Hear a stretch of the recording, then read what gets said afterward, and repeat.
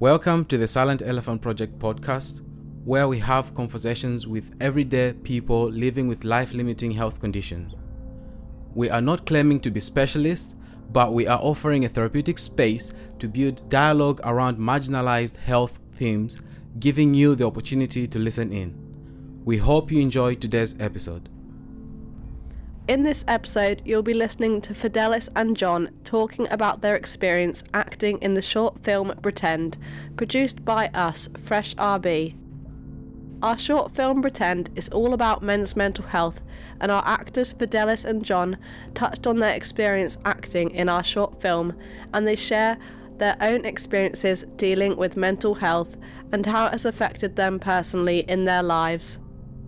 Stay tuned to hear about the importance of men's mental health and the making of our short film Pretend. Over to Fidelis and John. Well, hello. Why don't you introduce yourself? Let the people know who you are. My name is John Joyce O'Keefe. I'm 49 years old. I was born in Birmingham, was brought up in Tipperary. I'm really happy at the moment because I'm meeting all you guys since we finished production, and I've just come off the back of a 2-week stint in theatre at 53.2 in Manchester, JB Short's Plays, where I was playing Boris Johnson, or his body double. Tell me, who are you? Well, I'm Fidelis Olaniran. I'm 24 years old. I'm from Nigeria. Grew up in Ireland. Live in Manchester. Complicated, I know. And I'm feeling very happy today, man. Feeling very good. What have I been up to since production? Work, vibes, just living life. Acting class as well. And also just about to shoot a short film again. So should be exciting. Should be very exciting. I have a question for you. What do you think are the reasons men don't speak about their mental health? Because it's taboo, embarrassment. You know, historically, men are the hunter-gatherers. They're the ones that go out and work for the family. And it's not true, but to show any sign of weakness and to have mental health issues, historically, you just have to keep to yourself. Don't let anybody know about it. Completely untrue, because all it does is eat away at you. And then one day, it kind of creeps up and bites you in the backside, and you realise that your world is tumbling around you. I know that from personal experience. Oh yeah, we know. Because remember the auditions that you had, which was very powerful. Yeah, I completely agree. I feel like with men, you have to put up a strong face. I think it's because so many people depend on you. We have a massive weight of you need to achieve this certain thing, or you're not considered a man. It shows a lack of strength to have, mental health problems. Apparently. We just need more perseverance, to be honest with you, and having the ability to open up and be free to. You just need to find your people. But I think also if most men, if they were to look at themselves, would say, yeah, they have mental health issues in some way, whether it even just be anxiety or they cover it up. So you'll have lads who are going, oh, it's a weakness, look at me, I'll go out and get hammered. Yeah. Why are you getting hammered all the time? Because you don't do that for fun. It is something that we do need to speak up more about. We need to give men the space to be vulnerable, not weak, but be vulnerable, because there's nothing wrong with being open up about your issues, open up about your emotions. That's a strength. And it's freeing. Once you talk to one person, it's no longer a weight. Yeah, the weight is gone, isn't it? You're like, okay. And then you see their reaction, whether it be a loved one, member of your family, or whether it be a therapist. Yeah.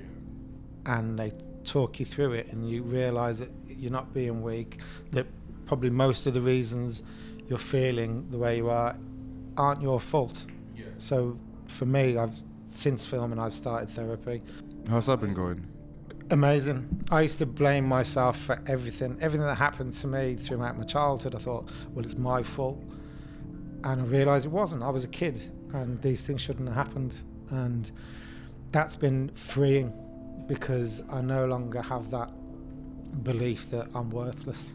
What I've realised over the past few months is that you come to realise that what you think, a lot of people aren't thinking. Do you get what I'm saying? So sometimes you put people's voices, your own voice over people louder than your own. Yeah, how you perceive yourself is not how other people perceive you. Yeah, how other people perceive you, because I just realised that, quick story, because I have alopecia. I've been hiding, I've been, putting a do-rag, over the film, the characters wearing a do-rag, because I was not willing to be vulnerable and open and whatever. And then one day I was like, Joy, I'm just going to do it.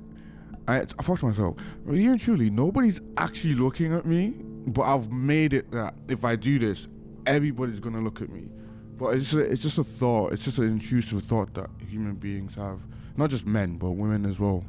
What do you do to combat stress and relief? For me to combat stress, what I find now, having gone to therapy, I listen to EMDR, sort of like music, to help me calm down. So it's kind of like meditation. I quite like white noise. For me, it's mainly at night, because I keep myself busy during the day. It's kind of an avoidance. So if I'm busy, I don't have to face it. But at night, that's kind of where the demons seem to come up the most.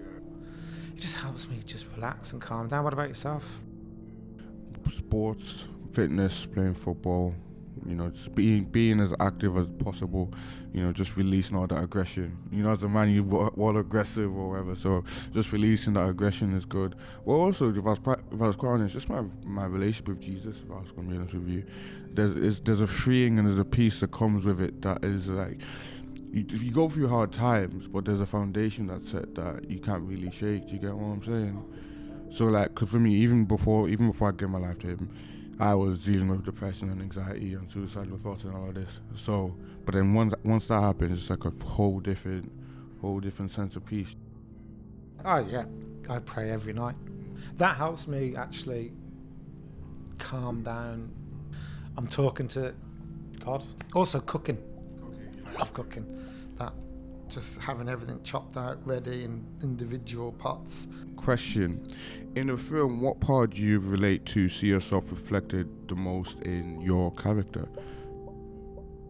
Yeah, I think whenever I'm playing any part anyway, you always have to bring a bit yourself to it. Yeah. So the bit I relate to the most is probably the empathy I have, and the empathy I had for your character, and the understanding that, I know what it was like to be going through it. So even as a therapist,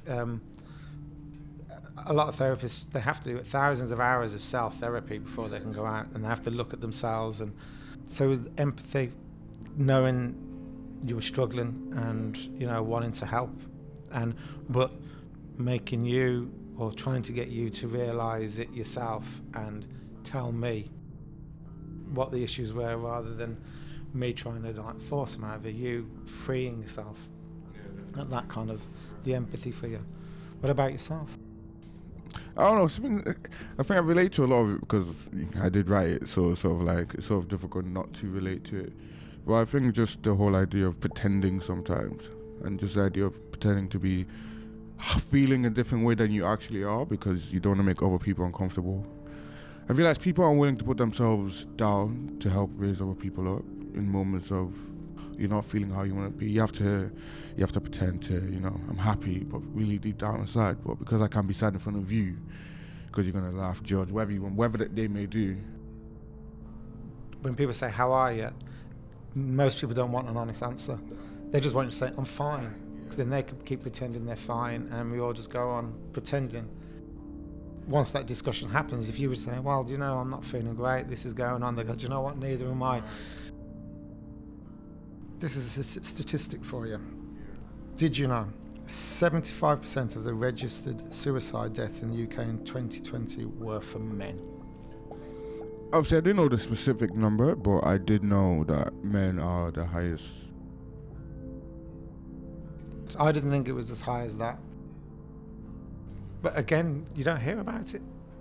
In the media, you don't hear about that. It's shocking, really, because we keep saying that men don't talk about it. Men are scared to talk about it. And if 75% of suicides are men, why isn't more being done about that?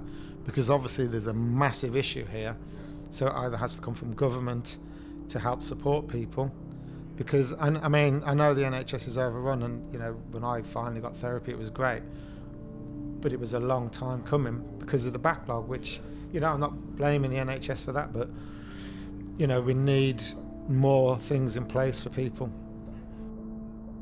Yeah, I feel like it also just illustrates that men in our society are disposable. It just shows that men are very important in our society. Everyone's important. But it just that amount, that 75%. So if you imagine, say, we'll say 1,000 people have died from suicide, 750 of them are men. That's a lot of fathers, brothers, sons, friends, you know. So I think something does need to change. I think the way we view mental health, the way we view each other needs to change in a massive way. And the stigma has to go. The whole taboo of it that, you know, don't talk about it, just bury it. If you keep burying it, at the end of the day, someone's going to bury you. Or you're going to bury yourself. I think there's also moments where I feel like we need to be more compassionate, more empathy, less selfish. Yeah, if a friend is coming to you in need, don't take the mickey out of them and tell them they're being weak. Help them. Yeah, it is definitely, and even not even just a friend, a stranger as well.